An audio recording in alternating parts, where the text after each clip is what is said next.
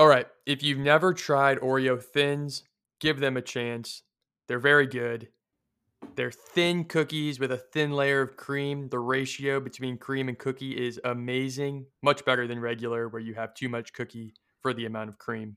Buy yours today. That's our sink agreeing with you, if you can hear that. That's a wrap. What up, Sink? Applause in the background.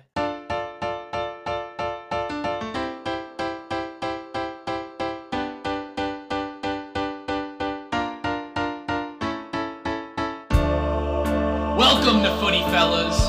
Welcome to Footy Fellas.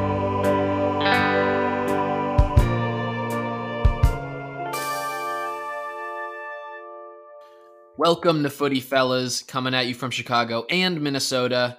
We're going to be talking soccer. We're going to be talking life, playing games, playing mind games. We got a little something for you. Very excited. This is the first pod of 2021, and same as last year. If you haven't yet, throw us a follow on Instagram, Twitter, TikTok at Footy Fellas Pod, Footy Fellas Pod. Also, if you're able to subscribe to the pod wherever you're listening and subscribe to our YouTube channel, which we really are hoping to grow, it would mean a lot to us. Start the new year off right, you know? Be a kind soul and be nice to us, your favorite Footy Fellas specifically. In our first pod this year, we've got some fun banter, obviously, and also some stats to sum up how world football is going up until this point in the season. So we're going to get into that as our main topic. We might just get a New Year's reflection or two from the fellas as well. Go on the spot. Neither of you knew we were going to talk about this, but give me a New Year's reflection. New Year's reflection. Yeah. I've read that this is better than saying New Year's resolution, especially this year. So, you can give your take on that also. So I appreciate the sentiment. I believe if I'm inferring, it's not to put the expectation on oneself to do this thing. Rather, it's to evaluate who and what you are and what you're doing and what you want to be doing. Suppose it's a little less committal is what it sounds like. And it seems like it allows space to reflect on the past year and use some learning from this crazy 2020 as built into the reflection almost. That was the sense I got. I see. So it's a little bit more of like from our historical learnings inform our forthcoming strategy is kind of what you're submitting. Potentially. Okay. It sounds like a marketing plan to me. I would say, reflecting on 2020, it almost feels like an outlier to me when I'm thinking about my 2021. I don't know about you guys, but, a lot of the learnings I've taken from the past year have been, I think there are some that you might be able to apply future forward, but a lot of it's kind of like, well, that year happened a little bit in a vacuum, a little bit. That's not to say some important things didn't happen in 2020 that don't mean a lot to us personally and as a society and what we should strive to do moving forward. But, my long-winded answer is I haven't really thought too much on it. I haven't. I feel like personally there's a lot of good that's kind of happening in the personal world. I feel like there's also a lot of important discourse that's been happening in the public. And this is my political answer of saying, hey, here's to just making us better in 2021, guys. Just trying a little harder. Just getting a little quieter. Cheers to that. No, I have actually given some thought to 2021 resolutions, but to put it into the context of reflecting in this year that has kept us at home for, more time than I think a lot of us expected. A lot of my resolutions actually center around being a bit more creative, which this podcast is a great outlet for. And also creativity as, in terms of cooking as well. I think that I'm not alone in saying that cooking has kind of, people are fascinated more so with cooking from being at home more often and making their own meals. So that is something I definitely want to get better at and further explore and test my culinary skills. So I'm looking forward to that. Any dishes, tip of the tongue that you've been eyeing or talking about or thinking about? Not specifically, no, but we got this, shout out Claire Saffitz. We got this cookbook for Christmas. And it's her new one, Dessert Person. And we're really excited to start cooking. Not only are there really great desserts in the book, but some savory breads as well. And we've already busted out her focaccia a couple times, and it's just fun to make bread, and definitely want to perfect the craft of focaccia, because it's a winner. Focaccia, it's hard to go wrong until I do mess it up, but it's a good thing to have under my belt. It's a total win. There are plenty of people obviously have been making bread. That's the classic, but it's because it's so solid. It's so good and seems doable, even though if you've never done it, to someone like me, it seems crazy. But we actually did a little bit of bread, not making, but shaping. Did we not, Jones, very recently? We did. We actually had an inspired guest who joined us, the young Meredith. And she inspired a thought that we would make some miniature pizzas, personal pizzas, if you will. And thank you to TJ's, our ever supplier. We were able to whip up some delectable, we'll call it dough circles, penultimate New Year's Eve day dough circles that we then threw in the hot box, and provided some warm nom noms. Yeah. Yeah, so we made some personal pizzas with TJ's dough and put it in the oven. They came out pretty good. Yep. They came out really good, Awesome. Actually. So good that, what are we doing tonight for dinner? We got some more dough from TJ's. Yeah, we do. If you're listening when we drop this late Sunday night, you can know we already ate them. If you're listening Monday, we're asleep with a full belly and a happy smile on our face as we sleep, knowing we just had some more delicious pizzas. Have you ever even seen or known about these dough circles at Trader Joe's, Icy? No, I have to say I have not. Not that Trader Joe's needs any more advertising, because everyone knows it's amazing, but you should try it out. And anyone listening should try it out. It's super easy. The dough is probably where they keep the specialty pasta in your respective Trader Joe's, if you happen to live near one. Super easy. You just get the dough, a little bit of pizza sauce, some cheese, any toppings, put it together like you'd picture a normal pizza, stick it in the oven for 20 minutes, and it's delicious. And the dough ball that your individual pizza costs like $1 something, $1.50 maybe. Yeah, depends on your state, but disclaimer: we are getting paid a lot for this ad read, but disclaimer, right? Just a little heads up. Let's get into last week today. Give you a quick roundup, as always, of what's going on around the world of soccer in the last week. Hit it, Tony. Tony's back for 2021. New lucrative deal as our music man. First, starting the Premier League, Liverpool and Man United are tied atop the Premier League. Big win for Man City, 3-1 over Chelsea to move them closer to those two, with Leicester and Tottenham also racking up solid wins to keep it ever so close at the top. Arsenal with a 4-0 drubbing of West Brom to continue riding the ship, even though they still sit in 11th. And Liverpool actually play on Monday to round out this game week against Southampton, so one to look forward to there. In the Women's Super League, staying in England, Man United, Arsenal, and Chelsea are fighting it out up top. They had a break in action this weekend. Big matchup next weekend between Man United, starring Tobin Heath, obviously, and Everton.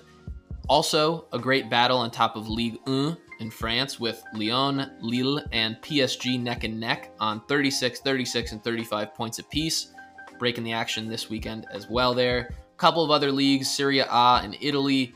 AC Milan and Inter are sitting in first and second after wins this weekend, with a little bit of breathing room from the pack. Possibly time for Juventus' 9-year streak of title-winning seasons to end. We shall see. And lastly, in La Liga, Atletico Madrid continues to prove that this might be their year. First place and 2 points ahead of Real Madrid in second, also with 2 games in hand. So they are doing extremely well this year. A couple of quick headlines, non-score related. PSG sign Pochettino as their new manager, sacking Thomas Tuchel. It's an 18-month contract. He actually played for PSG between 2001 and 2003, so I've seen a lot of that played up in the media, a lot of that going on in the soccer world these days, managers coaching their old clubs. There were a couple of EPL matches postponed due to COVID cases within the last week, so obviously a stark reality that this will continue into the new year as it relates to the soccer world. And lastly, news that Messi might come to the MLS has got big MLS fans excited. Will their dreams come true? That's all I got. Nice.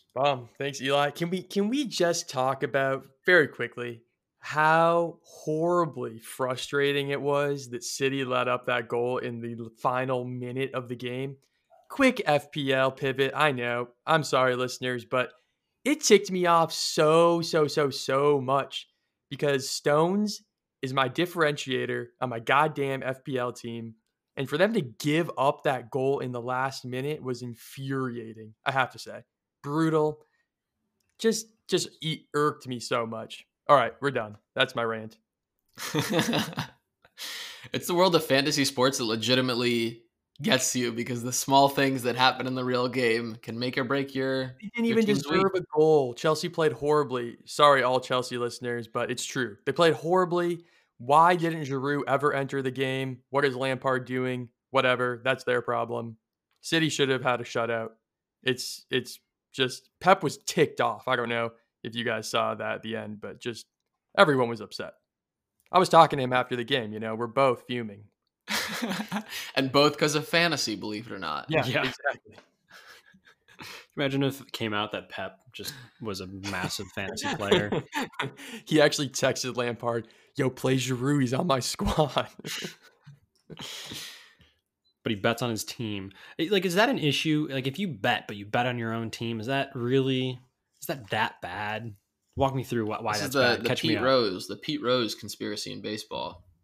Because if you bet on your own team, is that wrong to say like my team? Well, I guess if you know about some unknown advantage or something, right? In the same way that you would do doing trades, but I guess to have your hand in them, I'm walking myself through this already. If you're a part of a team, then it's like being a part of a corporation and you have insider knowledge and it could also affect obviously how you participate on that team.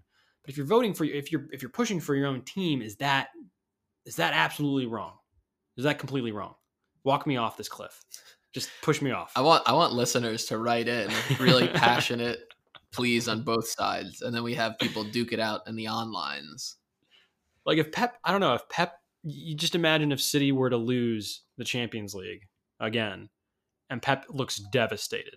And it's because not only is he, been searching for his, first Champions League since winning with Barcelona since 2012, but because he had 10 grand riding on the game.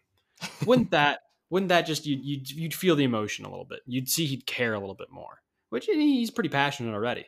That's why I think, conspiracy theory, and I'm just rambling, so please stop me. Diego Simeone bets on his team every game. Every game. That's where he gets that energy from. That's the only he's got way he could be that 50K energetic. riding on each game. Every game. Something that has been interesting I've seen on the ESPN channels, I think ESPN2 specifically, is that they have like betting segments now. It's really bizarre.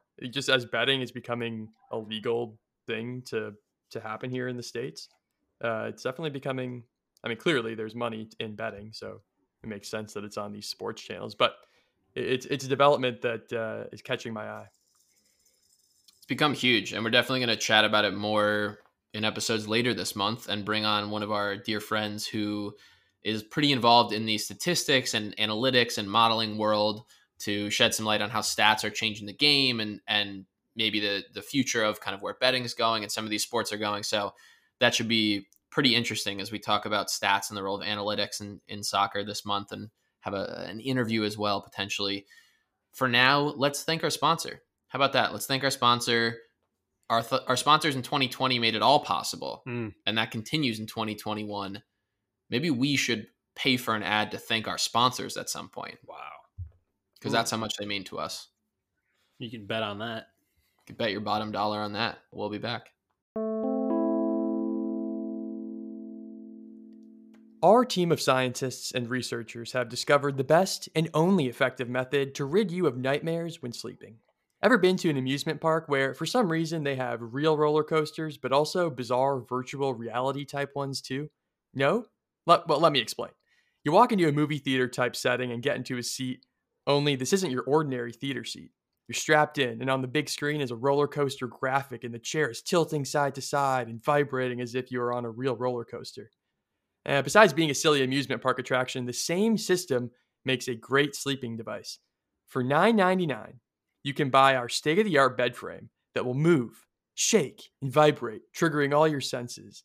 The device works when you wear a nightcap that tracks your brainwaves. Proprietary technology turns your dreams and nightmares into a reality through motion. You may wake up sweating and terrified, but like a hiccup, the best way to rid the nightmares is to scare them out of you. So it's kind of cool stuff there. It's got potential. I mean, what was the name of that one again, guys? You guys actually got the check and sent it over. It was either roller bed or bed coaster, and I'm not sure which. Roller bed or bed coaster. Yeah. Jones, did you remember exactly what the name of that one was? Yeah, I was trying to flip through the emails because they sent it. I remember they sent it in a little while ago. Was it? Do you guys remember if it was Tremor Bed or the Shake Factory? Because I can't.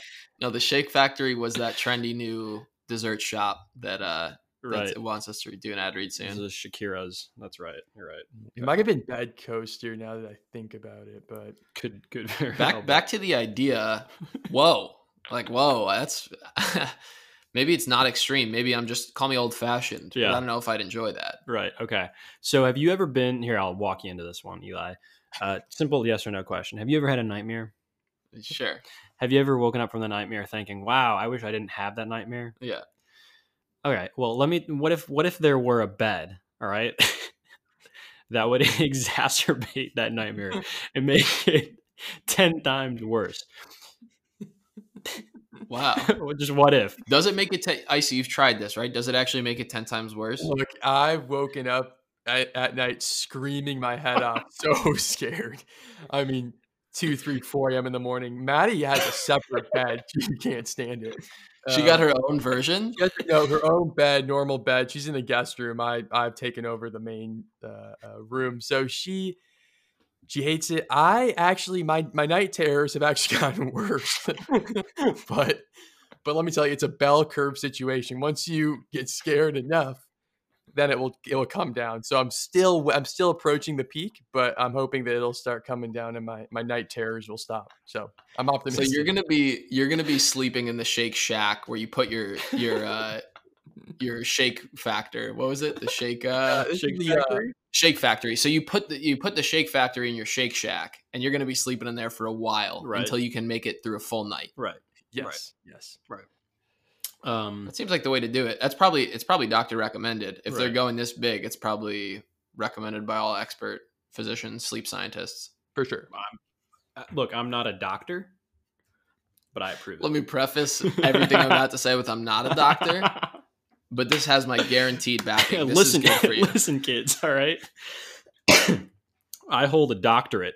All right, literally, it's a piece of paper I've taken and I'm holding it. Doesn't mean I'm a doctor, though. Okay, just want to let you know this bed will ruin your life. It'll ruin your friendships. It'll ruin your relationships, just in general. But gosh darn, it's a ride. Gosh darn. What a thrill. Yeah. Thank you, Shake Factory or Bed coaster. Roller bed, one of the three. Roller bed. It's the way to start off the year right Just with our doesn't sound- big time sponsors. We don't go for any of those. We don't accept money from any normal companies. We want people on the cutting edge, Exactly. cutting edge ideas and cutting edge stats like we're about to bring to the gosh darn table. Let's go. We're going to get into where we're at in the world of soccer through this lens of stats. We're just going to get into each and have a little discussion and hope you will join us and soak up the stat, think about it, be a part of the discussion. We're going to start with Icy, each of us giving a stat or two from the world of soccer in this past year that describes how things have been going. All right, so I wanted to touch on Chelsea.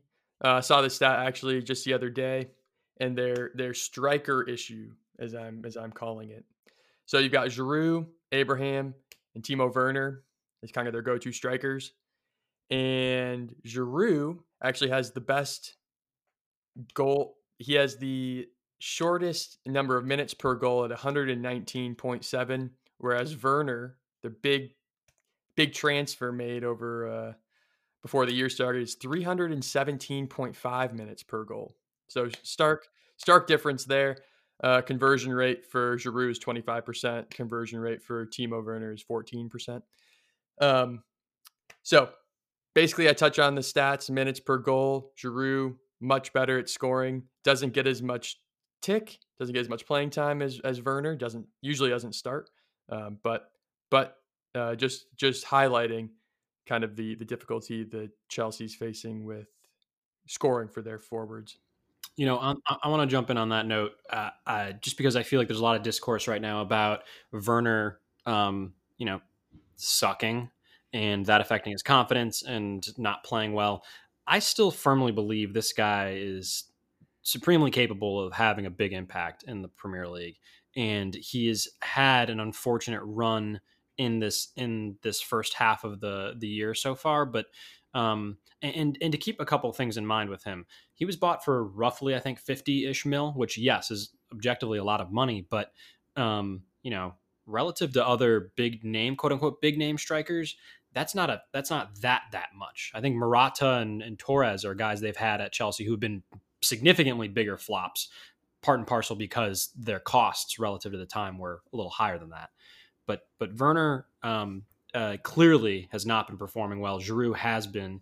But I'm throwing my 2 cents in there. I still do not believe anyone should give up on Werner, and even perhaps criticizing Lampard, but that's not neither here. It's also props to Giroud, who wherever he is, he gets passed around. He's not a world-class striker in the way you talk about some of the top strikers in the world, but he gets it done everywhere he goes. Scores goals and sticks to his game.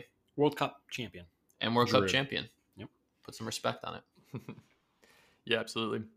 And then, so my other stats here are actually quick summaries for some of the top U.S. men and women who are playing abroad. I'll try and keep it really quick, but for the men, actually, we got 5 men, 5 women. Gio Reyna, Tyler Adams, Weston McKennie, Christian Pulisic, and Zach Steffen. Zach, shouting out Zach because he had a huge start for Manchester City today and got the win against Chelsea 3-1. So that was huge. But pretty much all the players, all the guys I've just listed are all playing abroad. Gio Reyna and Tyler Adams in Bundesliga. They've got, Gio Reyna 3 goals, 4 assists in 13 Bundesliga games, not including today's game. And Tyler Adams, 8 starts in 11 Bundesliga games. Weston McKennie in Serie A with Juventus has a goal and 2 assists in 11 games. And Pulisic has a goal in 9 games. Now, he has had a lot of injuries this season, but they're all going on to the Champions League round of 16, which I think is very important for their development. They're playing against world-class players from around the world, and they are on a big stage. A lot of high stakes in Champions League, of course. So I think it's really good learning experience for all of them. So that's huge. Shout out to them. For the women, Alex Morgan, Tobin Heath, Rose Lavelle, Kristen Press, and Sam Mewis are all playing abroad right now. Alex Morgan plays for Tottenham. She's got 2 goals. Tobin Heath, 4 goals, 2 assists for Manchester United. Rose Lavelle, still looking for the first goal, but she's had 220 minutes for Manchester City. Kristen Press has a goal in 206 minutes for Manchester United. And Sam Mewis has 3 goals for Manchester City. So shout out to all of them. They're crushing it abroad and representing women's soccer from the U.S. in an amazing way. So very excited for all our young U.S. talent.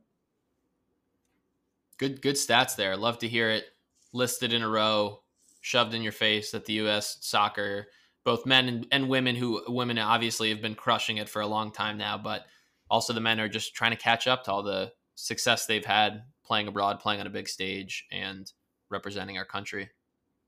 Definitely. Jones, what stats are on your mind? You want some stats? I got some stats. Order up. Got some stats on deck coming in. I don't know. These better be fire stats. I don't know. These better be freaking rock star stats. All right. Well, we'll start with one stat right here, and this stat is 12. All right. You're probably wondering what that means. 12 is my favorite number. That is that. Okay, so let's go to the second one. So kidding. 12 is the number of expected points that Brighton have left on the table this year so far. So what does that mean? That means Brighton should have 12 more points than they currently have, which would bump them from their current position of 17th all the way up to 9th. If everyone in the league had their expected points, they'd be tied for 5th with Leicester and Man United. Now, quick knowledge drop for people who aren't totally fixated in the expected points lingo. Expected points is derived from from your expected goals and expected assists per game. Quick refresher there. So, if a person has a really great opportunity to score a goal and they miss it, they theoretically then would have a great XG or percent chance of scoring in that game and potential points. And then it's also, expected goals against is GA. It doesn't matter. Point is, Brighton should be doing a lot better than they currently are. Another stat I'll throw your guys' way is 30.93. That's the average number of goals per game in Serie A this season, which is the highest among all clubs or all leagues in Europe. They are followed by the Dutch Eredivisie, and then the Prem, Bundesliga, Ligue 1, and then La Liga. So I guess that kind of begs the question, is Serie A starting to become the most entertaining league? Or at least, are they entering that debate? They've had high-scoring games for what feels like a while now. Just teams are...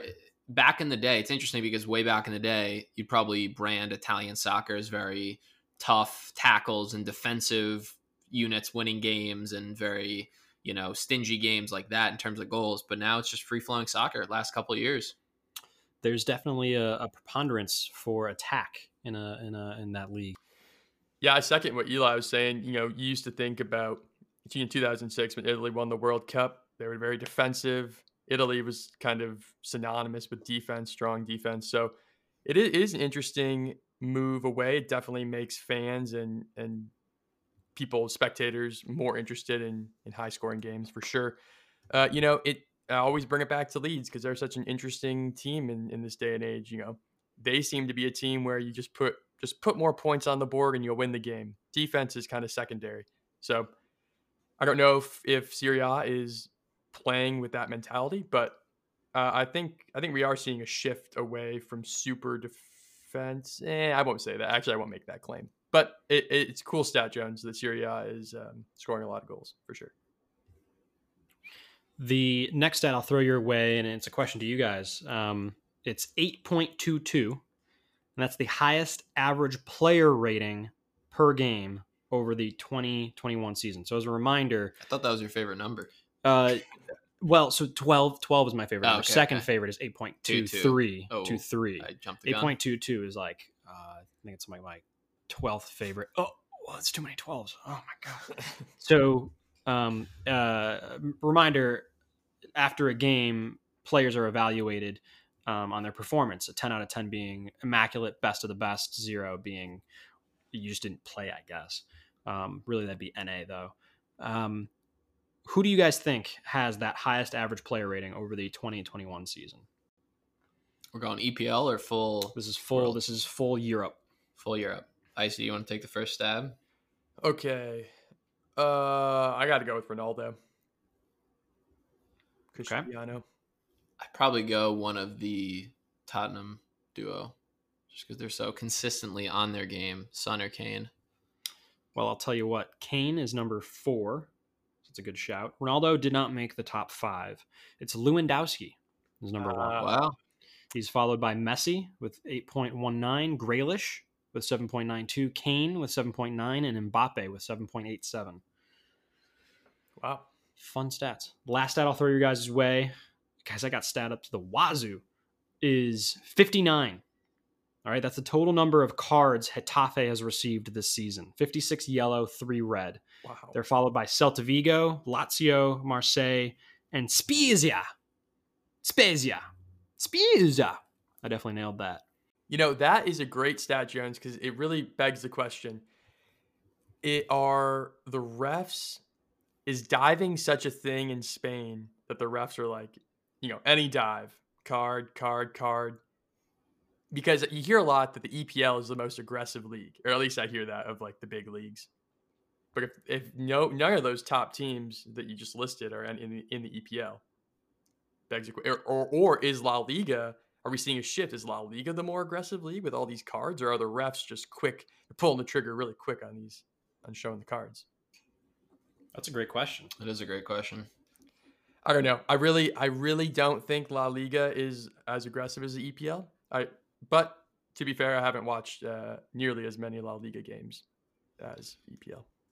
From speaking with Ithmael, our resident referee, MLS Referee of the Year a while back, I'm sure he might speak. He might not say this, but some of his dialogue was about cards come out when there's that secondary disrespect or the additional above and beyond outburst beyond the normal human reaction, which is kind of accepted. But once you have time to consider it and then go above and beyond, that's when the cards start to come out, aside from, yes, diving or tactical fouls potentially. So maybe that's just the biggest part. But it's interesting if you think about the types of players there, or maybe the games are more contentious, or there's so many factors. But I wonder how it boils down to that element of it, where referees, if you're assuming they're treating the game not fairly, the same wherever they're refereeing, maybe it comes down to players' second reaction. If for some reason in La Liga it's more extreme. Totally. Good point. Totally. Any more stats, or the wazoo is cleaned out? The last I'd throw, I guess, is 60.9%, which is the average percent of possession per game held by Barcelona this year. They are followed by Liverpool, who have 60.5. PSG is 60.5. Dortmund is 60.3. And Man City is 59.8. So those teams dominating the ball. Wow. It used to be common that, well-known fact that, all right, you're going to win if the other team doesn't have the ball. But, Liverpool really should be doing, with that much possession, you got to be doing better. Their defense is harking back on their makeshift defense at the moment. There are a bunch of cracks in that defense, let's say. Put it that way. It's a good question, actually, for our analytics folks who will come on the pod this month, about how often does possession translate to goals? Is that a part of models these days, or is that disregarded because it's, when you get to the stats, maybe that doesn't actually translate, and that's why counterattacking teams can do their thing? Yeah, for sure. I just had one stat I wanted to bring and talk, like we've been talking about this one team that's been talked about a lot. My stat is 52, which is the goal differential for Rangers in the Scottish Premiership, led by Steven Gerrard, none other. Their record right now, they're undefeated. They have 20 wins, 2 draws, 0 losses. So they've played 22 games, and in those 22 games, they have 57 goals and 5 goals against, which gives them that 52 goal differential. It's pretty insane. Wow. They've been winning games by 2.36 goals on average. Wow. Which is just sheer dominance. Their biggest win is 8-0. They're 19 points above second place Celtic, who do have 3 games in hand, but 19 points above, almost over halfway through the season. And I was digging into this because there's been a lot of talk of the team. I definitely haven't watched enough, but 20 more seconds on their story. They finished second or third the last 4 years, and Celtic have won the last 4 titles. In 2011 and 12, the company owning Rangers was liquidated, and so the club was placed in the 4th tier of Scottish football. They had to work their way back up and get promoted 3 out of the following 4 seasons back to the Premiership. They're the Premier Sheep in Scotland. Back to the Premiership. That's great. And it's a league where there is imbalance. So Celtic actually went undefeated for the full season in 2016-17. So it has been done. It's not that crazy, but they gave up 25 goals that year, and Rangers are on pace to give up 9 goals for a full season, which is just insane. It's bananas. Wow. What throws me off with this team, and maybe it's my own lack of interest in the team really to dig in there, but it's twofold. One is any headline I've seen about Rangers being as dominant as they have been has been focused on the fact that it's just Gerrard's team. Yeah. And that's all I've seen. Because I imagine if a team is as dominant as it is it really, other teams around them are that bad, or do they have like legitimate talent on that team?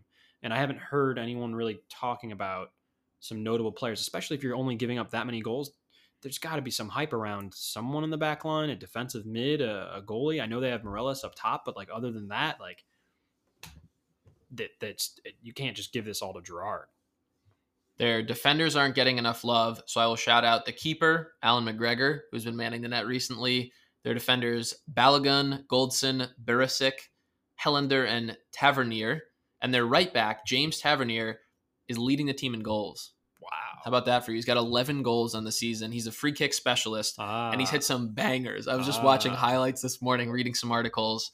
But that defensive line is doing their job. They also, in the transfer window, picked up Kamar Roof, not just recently, but I believe a season ago, but he was with Leeds for a couple of seasons, and he is second on the team with 10 goals. And the articles were also talking generally about how smart they've been in the transfer market with analytics and scouting, whereas Celtic just goes for the big names, the famous names, and it's paying dividends. Very interesting. Very interesting. So it's quite a transformation. They're also, their defense, their wing backs play very offensively, kind of like Liverpool, actually, which I wonder if Gerrard is pulling from that and watching a lot of their game, different leagues. But that's the other thing these articles were talking about, is how offensive their wing backs play. And that's just the style they've stuck with all year. And it's really working.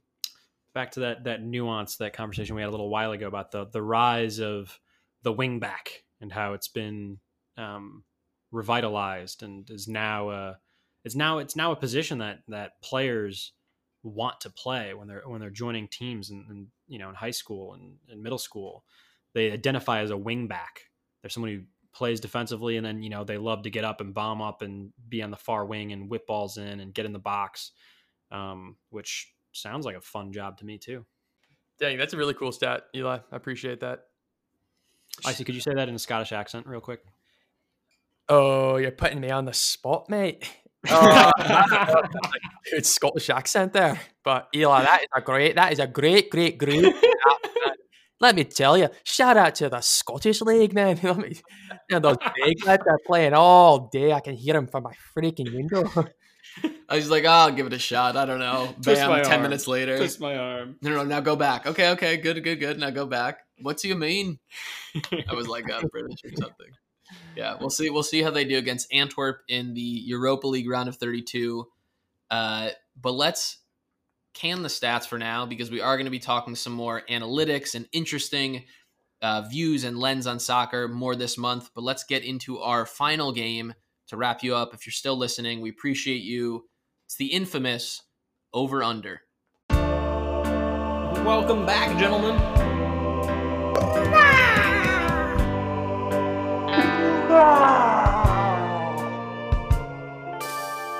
You're gonna edit that, make that doper and post, right? Okay, cool. Over under. So over under theme is based on our conversation we were having pre pod recording, PPR, and it's the topic is cookies. Eli, starting with you. It's gonna be really quick, guys. Eli, are soft, warm, fresh, underrated. Fresh out the, go ahead, screw me up. Fresh out the trash can. Fresh out the steaming dumpster fire. Okay, soft, warm, fresh out the oven chocolate chip cookies. Underrated. I didn't eat a real lunch, and that sounds so good. They're very underrated. Okay, might have to disagree. And winter, Milanos. They are, dude, they're underrated. Yes, you're not going to get the nice chewy cookie that I love near and dear to my heart, but it's a great cookie. Its taste is wonderful, and it's just a unique, timeless treat. I appreciate that. Last one for you, Eli. Cookies you might find on a Starbucks shelf. I'll go rated just because I don't know anyone that actually says they're good, but they're probably not. I don't know if I've ever had one. I've had the cake pops, and those are actually decent from Starbucks, but especially once I've just been given warm fresh out of the oven cookies, those by comparison probably taste like they're straight out of the dumpster. Wow. Not so hot take. And Icy, cookies you might find at an office party. Oh, overrated. Those are the most disappointing cookies. You're excited. Wow, snacks, treats are going to be here at this event, and they let you down every time. They're either they look soft, they're crunchy. It's not what you're going for. There are weird fruit bits or nuts in there that you're like, why is this in a cookie? Not good. I heard a lot of personal preference in that. And that's okay. That's what this is about. Gentlemen, thank you for your time. Should we go everyone's favorite cookie on 3? Yeah. All right, ready? 1, 2, 3. Oreo. Milano. Wow. Really? No one else joined the Oreo chain. No, That's a shame. I went Milano's though. Okay. Which is on the same page as Icy because he said underrated, which I agree with. This show is underrated when you think about it. I don't know. I feel like people really hype it up.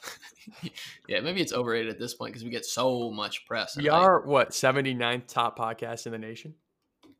I think it's the world. Holy moly. Yeah. So it's pretty. We still need you to listen. If you're still listening, Yes. we need you.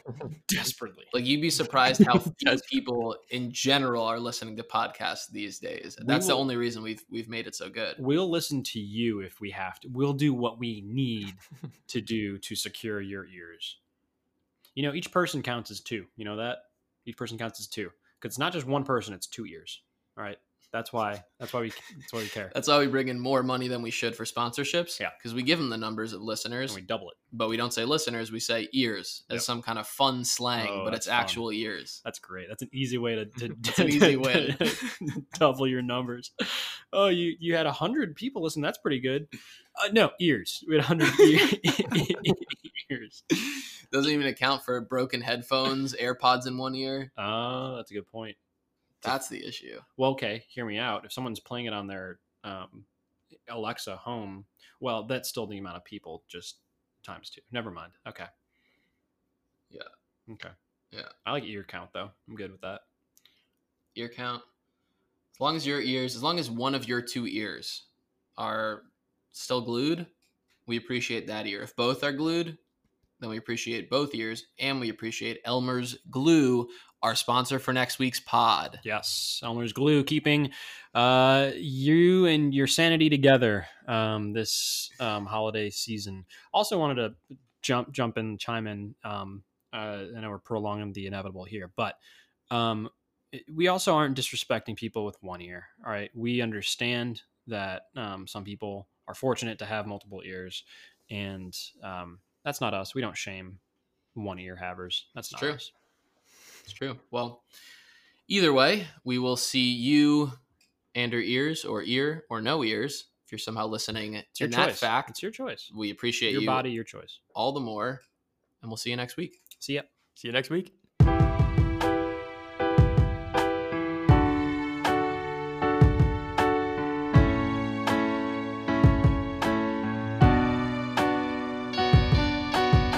I think we've probably dabbled in them. We don't discriminate. There we go. In our Oreo consumption in this house, do we still have Oreo? Yeah, we do. We have regulars. Max's heart drops for a second.